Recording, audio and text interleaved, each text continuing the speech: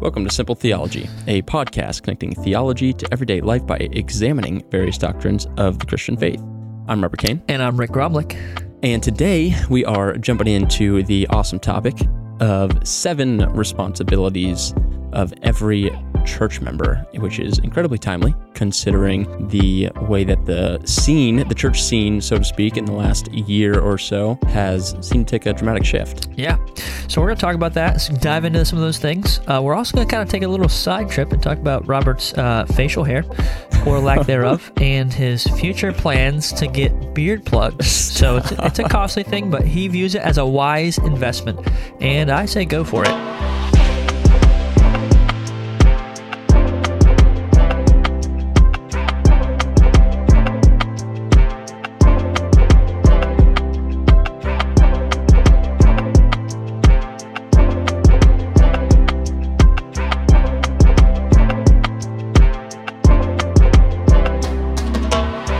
What up? What's going on, Bobby? All right, another leg isn't that bad. Bobby Kane. You're always a little hesitant to acknowledge my 2 what-ups. I just want them to, I want it to just sit there for a second on the listener's ears. Yeah, and before I jump that. in and it's blow through it like it's nothing. Just what up? Yeah, because listeners tune into an audio program to hear silence. They really appreciate that. No, listen, silence is actually an experience, okay? It's not nothing. That's right. So don't discount it. At least according to 21 Pilots. Is that... It's a car. It's their old song, Car Radio. Now he just sits in silence. It's okay. Oh, I think I've heard that. It's a young person's thing. Yeah. So Candace has been talking with a couple of the gals in Harbor Network, and she's just getting to know them stuff, and they're talking about their age or whatever, and she's like, oh, she's talking about Candace because Candace is 26, she'll be 27 in May, and she's like, oh, you're just a young pup. How old's your husband? She's like, oh, he's 30. He's like, oh, he's 30, so he's whatever. He's in his 30s. But you 20-year-olds, you're young pups. It's like, right. What?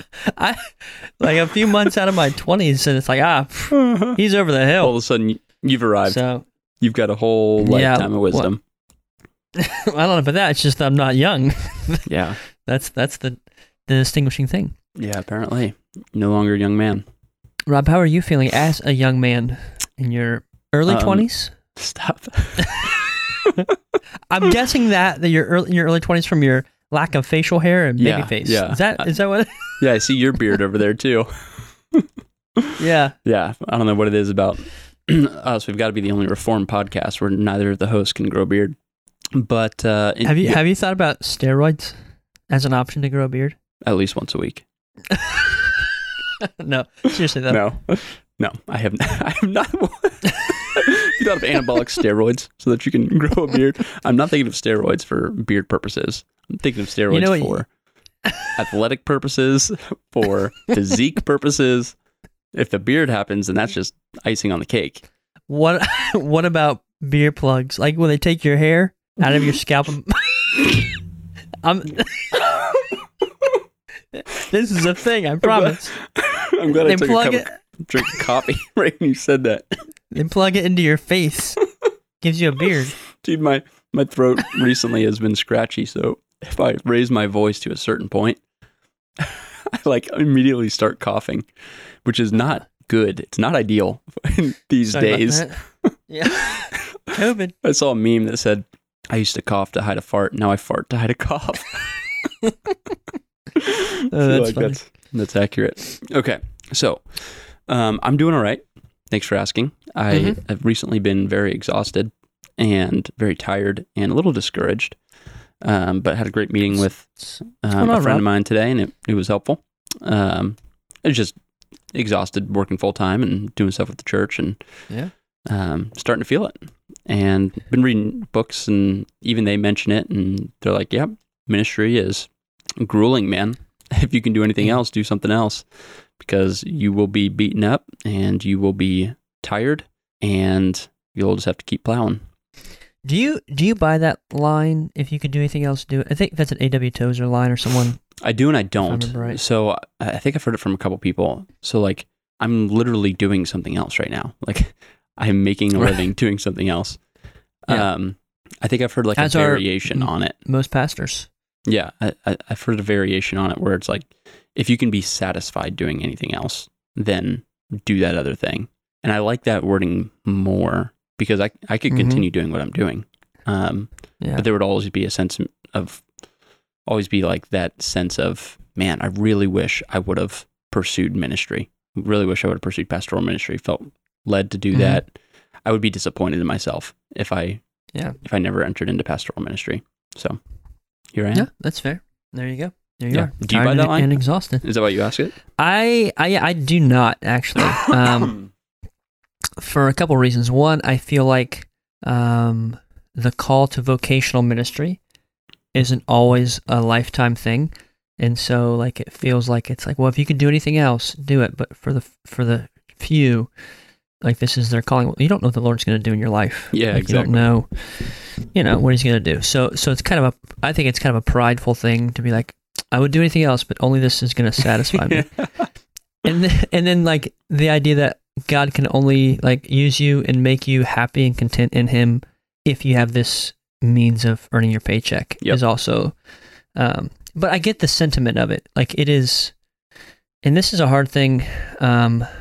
It's one of those things where like pastors can be. I think they can like wear it as like a boastful thing. Like, oh, I'm a pastor, you know. But at the same time, like if you've never been a pastor, it's one of those things like it's really hard to understand the weight and the pressure.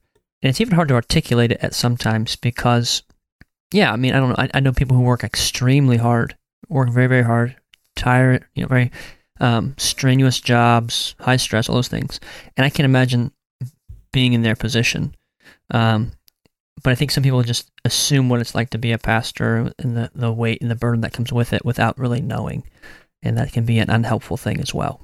Yeah. In the church. So it's helpful when people who are committed to the church know how they can bless the church, know some of the responsibilities of the church, and ways that they can encourage the church. Yeah. So in light of that, I've stumbled across a great article. And so here's the thing. Okay, here's what we're talking about. We're talking about that's your 7 job responsibilities as a church member. What were you saying?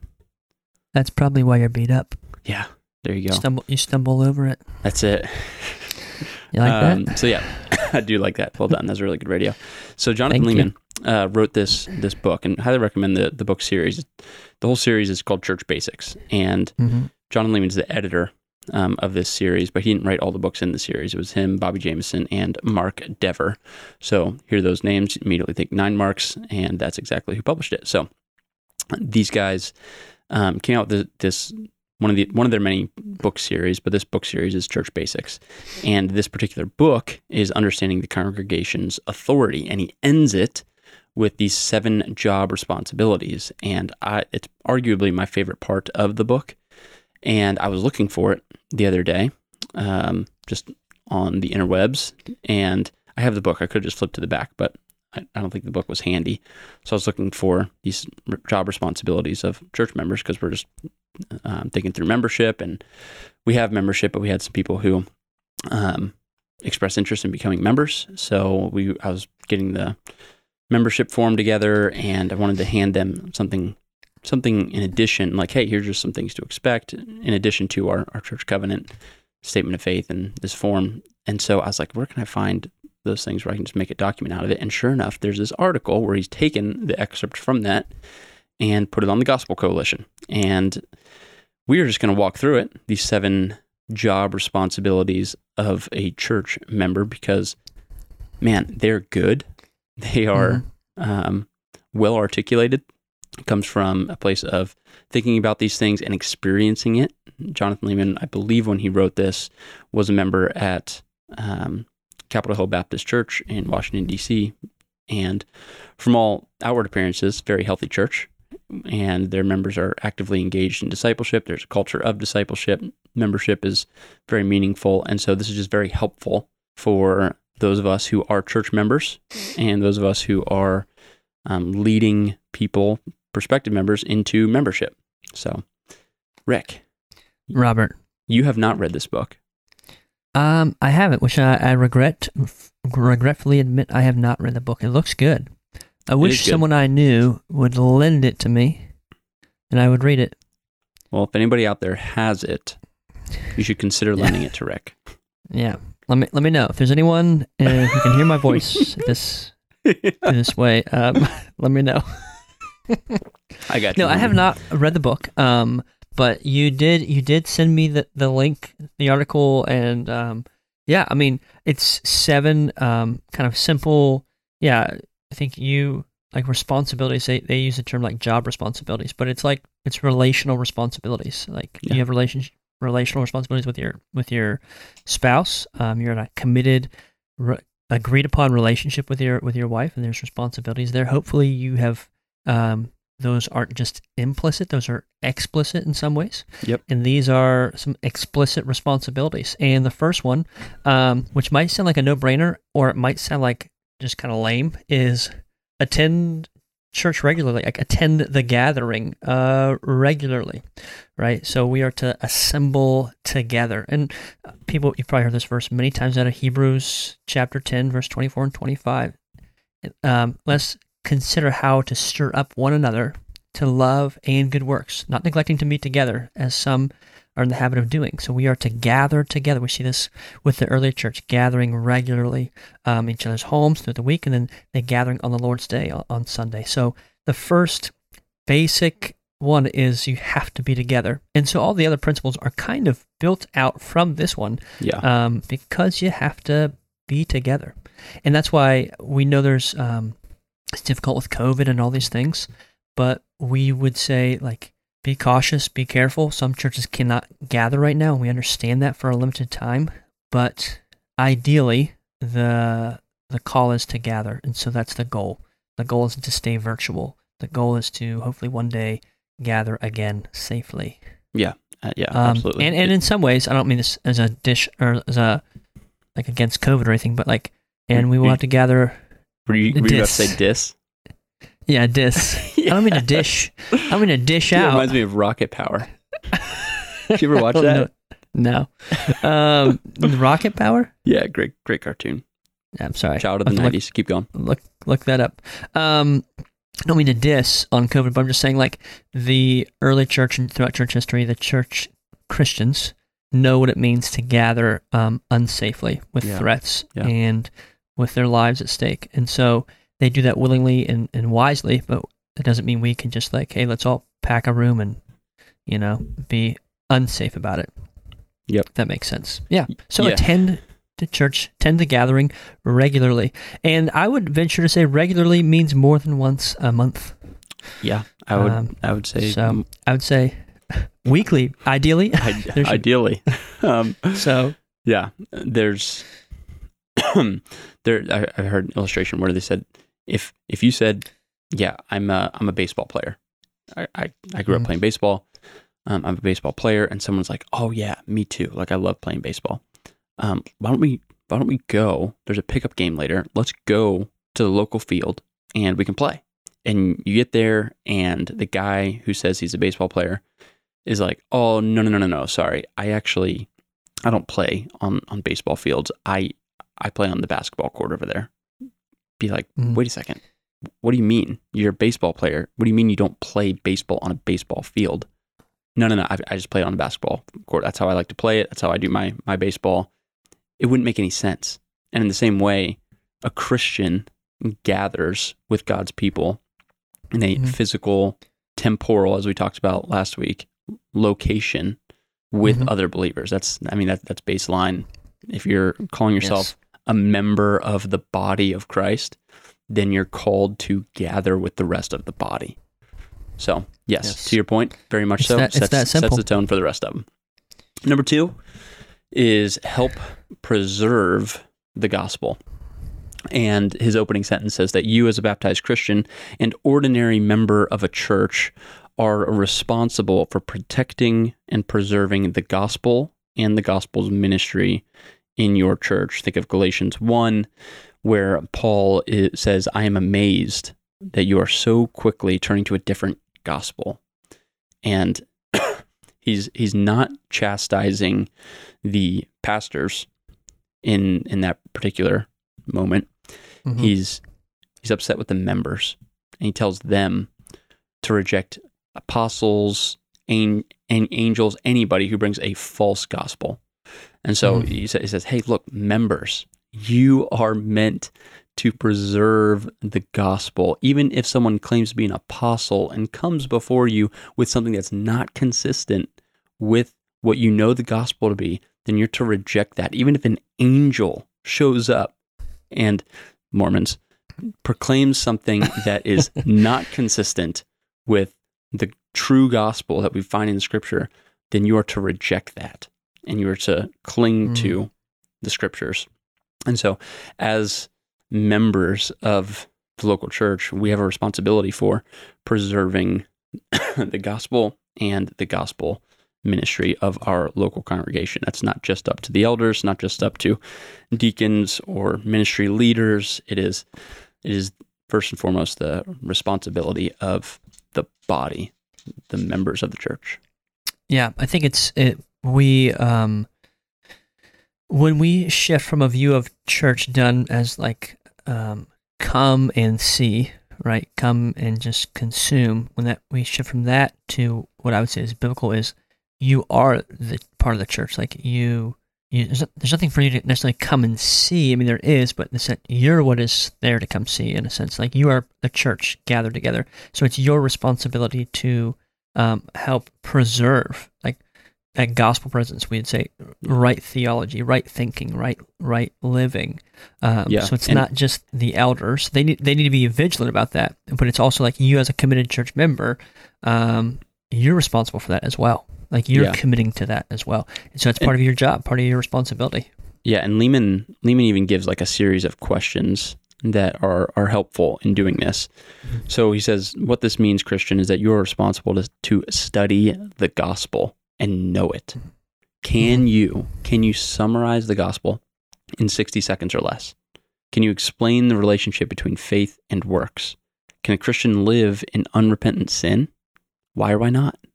Why is it important for a Christian to affirm the doctrine of the Trinity? What role do good deeds, fellowship, and hospitality play in promoting a church's gospel ministry? Why should a church never let its identity and ministry be subverted by a political party? There's a good word for the current cultural moment. So, very much so. Good set of questions. If you need to rewind and listen to those again, good set of questions to ask. When it comes to summarizing the gospel in 60 seconds or less, this is just the way that I do it. There's a great book out there called What is the Gospel by Greg Gilbert, and he advocates for 4 points. And it's God, man, Christ response. God, perfectly holy, created man to walk in holiness and follow him, but man rebelled against God, and then God provided a way to be restored through Christ, who lived in perfect obedience and did not rebel. And so now we have an opportunity to respond. We're going to embrace that gospel, Jesus as our Lord and as our Savior, or are we going to not embrace it? Mm-hmm. So God, man, Christ response. That's a good and helpful way to summarize the gospel in 60 seconds or less. Hey guys, just wanted to break away from the riveting action to remind you that this episode is sponsored by the CSB Holy Land Illustrated Bible. The CSB Holy Land Illustrated Bible is a visually immersive reading experience featuring over 1,100 images, maps, and illustrations to provide a greater insight and understanding of the people, the places, and the things of Scripture. Book-specific introductions provide the setting and circumstances of writing for each book, and every image includes a descriptive caption to help the reader better understand what is pictured. Also included are over 275 full-length commentary articles, over 40 digging deeper call-outs, which are placed strategically throughout the Bible for further exploration. So if you are interested in picking one of these up, we have a copy. It is awesome. Highly recommend. Go over to csbholylandillustratedbible.com.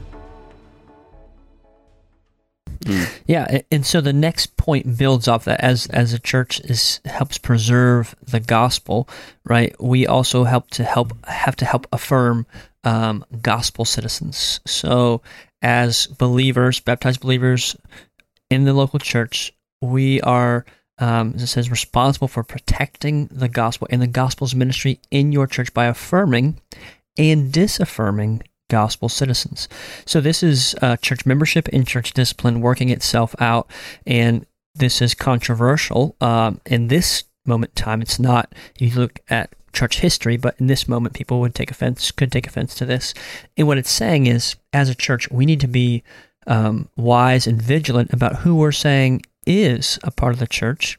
And then if they're behaving in a way that is not following Scripture, then we need to be diligent and vigilant about saying, hey, like, you're not living this out, repent and turn from that. And if that doesn't happen, then the church needs to do church discipline and say, we're not affirming you as a believer at this time. Not saying you're not a believer. We're saying we can't affirm that, and so we can't have you as a part of the official membership of the church, because we don't want the sin to spread. We don't want there to be division and to continue affirming someone whose lifestyle does not match Scripture. So that's a heavy burden to bear, but that's something that we're all called to do as believers. That's something that the church has to do. We see in Paul addressing the church in Corinth about issues of sin and immorality and dealing with that. Like, you get rid of these people if they're following these lifestyles. We see church discipline done in Matthew 18, right? And we see that the church is given in Matthew 16 the authority to do these things. And we know as believers we're to genuinely love and care for one another and show each other brotherly love. I mean, this is all through the epistles and through the New Testament and the Old Testament. So all these things are to be done with great love and patience, but with great seriousness as well. Yeah, amen. The passage that you're talking about with 1 Corinthians, where it's where the guy is literally sleeping with his stepmom, and Paul has to say, like, look, this is not behavior that is befitting of a follower of Jesus. And so I'm encouraging you guys to no longer affirm him publicly as a follower of Jesus. And then we see in 2 Corinthians, in Paul's second letter to them in chapter 2, that Paul says, hey, look, guys, it looks like he's repented. He has turned back. That is befitting of a Christian. And so therefore embrace him back in. And so we see church discipline working in that situation. But the primary way that just kick that trash can, that us as church members, as a church, the primary way that we do that is through the ordinances of baptism, the initial public, turn the light switch on, this guy, this woman, they are followers of Jesus. We as a church want to publicly affirm that through baptism and also through the Lord's Supper, where we say, hey, if you are a follower of Jesus in good standing, you've been baptized, and you are claiming the blood, and you're claiming Jesus' broken body, and you're a part of that body, then partake in the Lord's Supper. So, I mean, those are the two primary ways, and ultimately, church discipline, it's not like somebody takes the person out back and like beats some sense into them. It's literally just saying, hey, we have formative discipline, where we try to form healthy disciplines in our life, things like reading Scripture, things like prayer and other spiritual disciplines. And then there's corrective, like, hey, brother, we love you. Sister, we love you. We're asking you to repent here.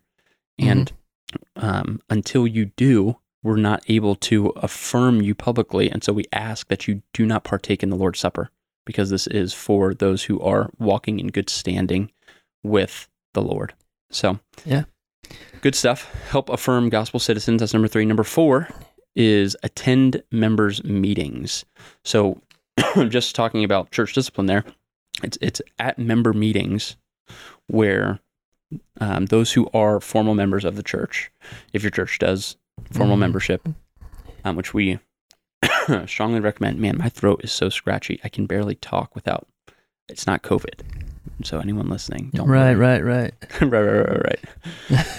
Heard that before. For some reason, I can't taste my coffee. I don't know what the deal is. Just kidding. But anyways, attend member meetings. This is where the church does the important work that Jonathan Leeman points out here, of making decisions concerning the gospel. So what is the gospel? What do we believe? And the gospel, who are the people that affirm that? And because of the weightiness of that kind of work, it's very important that as a church member, that you are there for it. So this is where those kind of church discipline things come up. Hey, it seems like John Doe there's evidence that he's living in unrepentant sin, and we're asking you to pray for him. And if there's no change by such and such time, then we'll take the next step in that church discipline as laid out in Matthew 18 and 1 Corinthians 5. But that's one of the things that will take place here. If there's maybe a change, hey, we're going to tweak our statement of faith in this area. We're just going to adjust the wording there to be more clear. Or, hey, this is our budget for this year. There's important gospel things that are going on with regard to the ministry, with regard to the members. And so it's just important stuff that you're there for as a member of that body. Yeah, and it can feel, it can feel like, and I'm sure for a lot of people who have experienced church meetings, member meetings, they're super boring, right? That's it's just like this person who's objecting about the thing they always object about. They want more money in the budget for this thing, or it becomes like this hostile, I've never been so discouraged about the church like I am when I'm at a church members meeting, because it becomes like this infighting, this power struggle, and people are not humble and loving and direct. They're just either really direct or they're really passive, and it just creates all kinds of issues. So even the realm of church members meetings done well is something that most people have not experienced.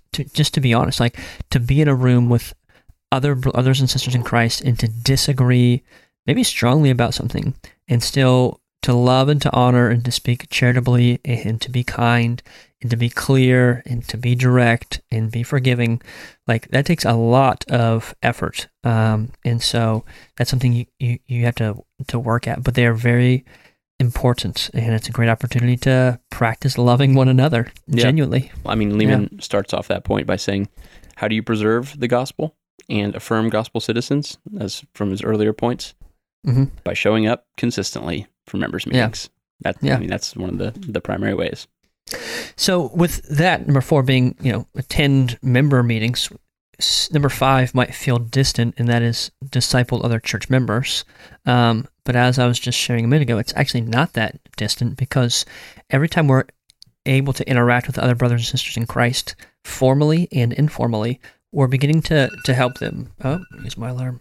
Help them shape who they are, shape how they're to think and to love, how they're to be like Christ. So one of the responsibilities as believers is to disciple other church members, right? We're to make disciples. That's the Great Commission, Matthew 28. We're to go plant churches and see others follow Christ, Acts 1:8. And it's a job of the church to equip and to build up. We see in Ephesians 4, we are to grow together, to become more like Christ. One of the jobs in Ephesians 4:11 is the church leaders are to equip those for good works in ministry. It's a responsibility that we all share, not just the paid staff of the church or just the elder or just the pastor. Ephesians 4:15 says, rather, speaking the truth in love, we are to grow up in every way into him who is the head, into Christ, from whom the whole body, joined and held together by every joint with which it is equipped, when each part is working properly, makes the body grow so that it builds itself up in love. It's a beautiful picture of the church building each other up as a body to fulfill the mission that Christ has given the church. And we do that through pouring into other believers, helping to disciple other brothers and sisters in Christ. And one of the benefits as a church member is you kind of know who's committed to this, who's committed to the one another's, who's committed to this body. We kind of have an ability to then pursue discipleship relationships with those people. Yeah, we were talking a little bit about discipling relationships this past Sunday as a church, and there's a quote by Dietrich Bonhoeffer that I shared with our congregation, and what Bonhoeffer says is Christianity without discipleship is always Christianity without Christ. Christianity without discipleship is always Christianity without Christ. Discipleship is at the root, is at the very core of what Christians are called to. And Christ was a discipler. Like that's what he discipled. And so to say I'm a Christ follower, but I don't disciple, like I don't know what you mean by that. Yeah, exactly. It's like, I mean, it's an oxymoron. Yeah, it was one of the last things that he said to his disciples. I mean, if somebody's last words are usually weighty words, and Jesus' last words to disciples were, "Go and make more disciples." Mm-hmm. So, with that, one of the ways that begins is by sharing the gospel with outsiders, and that's point number 6. Mm-hmm. So, clarification, Rick and I would be on the page of you can't disciple a non-believer, and still heartily agree with that. However, what we want to do is see a non-believer become a disciple. And so the first step in that is that we would share the gospel message with them, that God has, through Christ, the last Adam, who obeyed God's commands perfectly, who from him didn't come just 12. So from Adam, from the seed of Adam, we see 12 tribes coming from him, and these tribes are consistently disobedient. These 12 that were meant to obey God and represent God to a pagan world were consistently disobedient. But then through the last Adam, we see 12 who are obedient for the most part. Ultimately, I mean, we see Judas Iscariot. He kind of messed up. But then we see, is it Matthias? Is that the one who replaces Judas? Matthias, yeah. Yeah, okay. But the apostles, the 12, they are faithful, even to the point of some of them died brutal deaths. And they represent Christ to the world. And it's through the work of these 12 that was rooted in the work of the last Adam, that the gospel message has gone out. And we're even talking about it now, living in the West, because of the discipling nature of Jesus with the 12 and what the 12 did in evangelizing and sharing the faith. 2 Corinthians 5:19 says, in Christ, God was reconciling the world to himself, not counting their trespasses against them, and he has committed the message of reconciliation to us. Therefore, we are ambassadors for Christ, since God is making his appeal through us. We plead on Christ's behalf, be reconciled to God. So we are encouraging our coworkers, we are encouraging those that we develop relationships with, those that we run into, those that the Lord has given us the opportunity to speak to. We're encouraging them to be reconciled to God. So the 6th point, as a faithful church member, we are called to share this gospel, this good news with others. And I will be the first to say that this is an area that I could use some serious improvement in. There you go. You heard it here. You heard it first. The second, 7th point and the last point, and this is follow your leaders, right? And so, again, the very first point is attend the church gathering regularly. The second is help preserve the gospel. The third is help affirm gospel citizens. The fourth, attend members' meetings. The fifth one is disciple other church members. And then, as Rob just shared, the sixth is share the gospel with outsiders, with unbelievers. The 7th one, follow your leaders. This is always something that's a little bit awkward as a leader, as a pastor, as an elder, to encourage people and tell people, because it feels like, hey, follow me. Like, I'm the leader. Get in line. Yep. Buck stops here. Listen up. And I think it should feel that way, because in one very real sense, I am just a sheep, saved, but Christ has also called me to be a shepherd. And so if I'm to do that well, I have to teach and preach and lead throughout with the full counsel of God's word. Yeah. And as I was saying earlier, it is the responsibility of leaders to equip the saints for the work of ministry. Amen. To build up the church, the body of Christ, until we attain, and this is Ephesians 4:12, to attain the unity of faith and of the knowledge of the Son of God, to mature manhood, or into the measure of the stature the fullness of Christ, right? So that's verses 12 and 13 of Ephesians 4.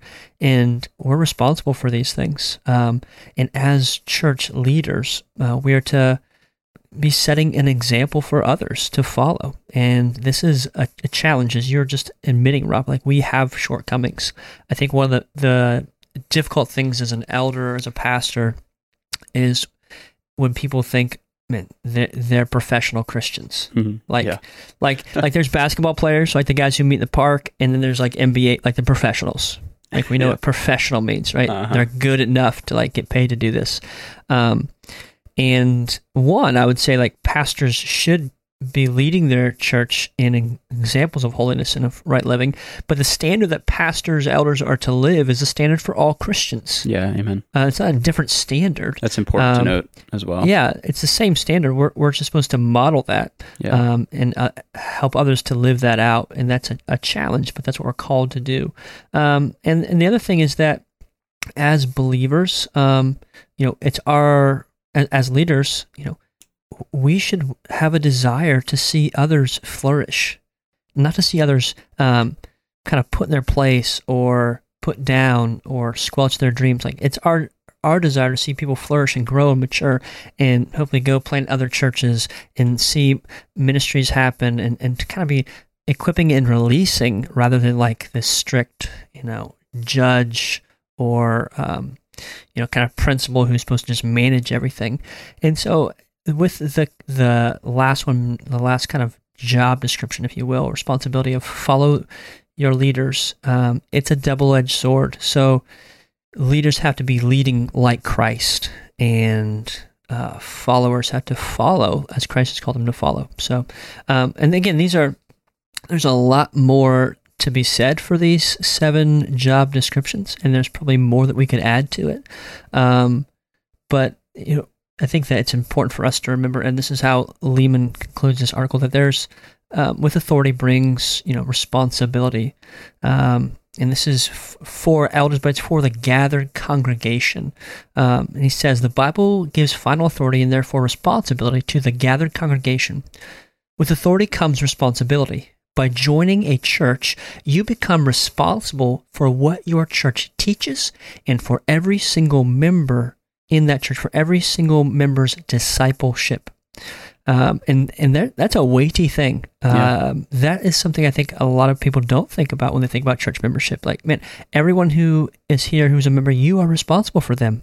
Yep. And that's why you need to be there regularly. That's why you need to understand the gospel and be able to articulate it and to defend it. That's why you need to be able to be careful and be wise about who you affirm as a part of the member or a part of the church and who's not. And that's why it's really important that you attend meetings, your members' meetings, and that you really strive to make disciples, and you strive to evangelize with outsiders, and you strive to follow your leaders. Yeah, I know you were trying not to read just straight up and read his article, but at the same time, like, I want to read these points because these are good.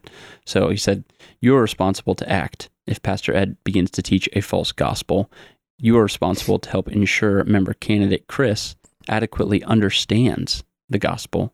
You are responsible for Sister Sue's discipleship to Christ and that she's being cared for and nurtured toward Christ-likeness.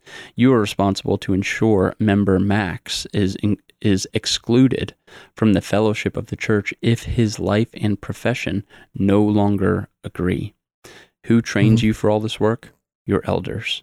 Add your responsibilities together with theirs, and you have Jesus's discipleship program. Really helpful stuff.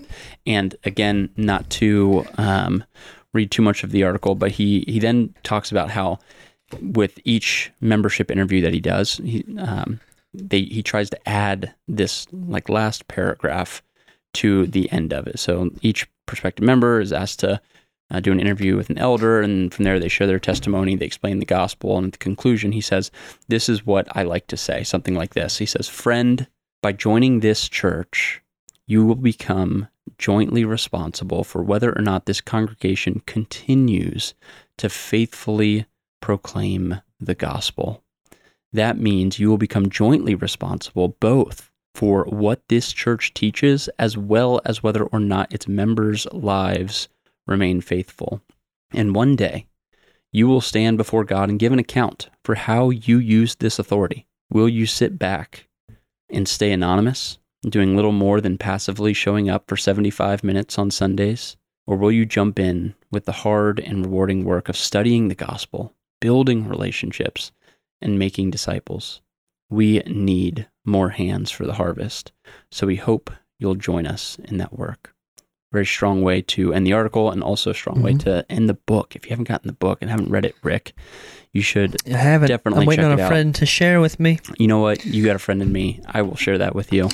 The book is Understanding the Congregation's Authority. For the sake of all of our listeners, I will not do that.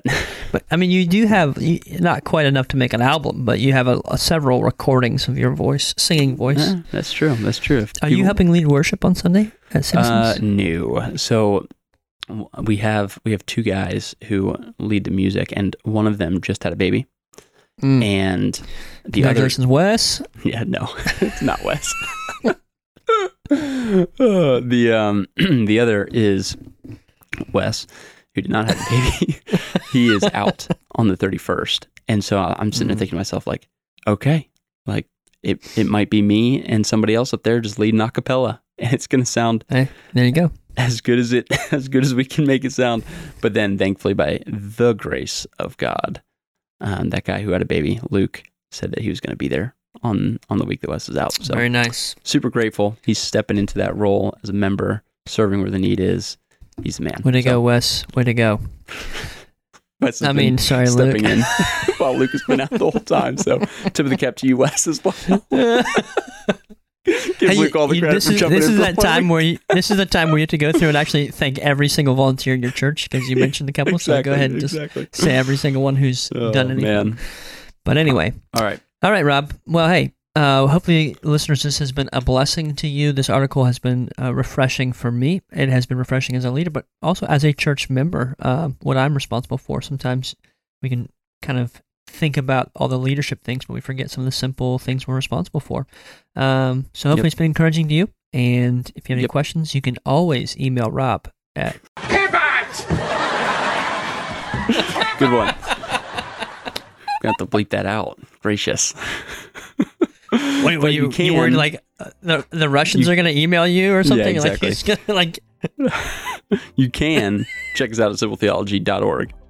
So go there. You can find all our contact info. Yeah, you could there. do that too. Do that. So you can leave us a review.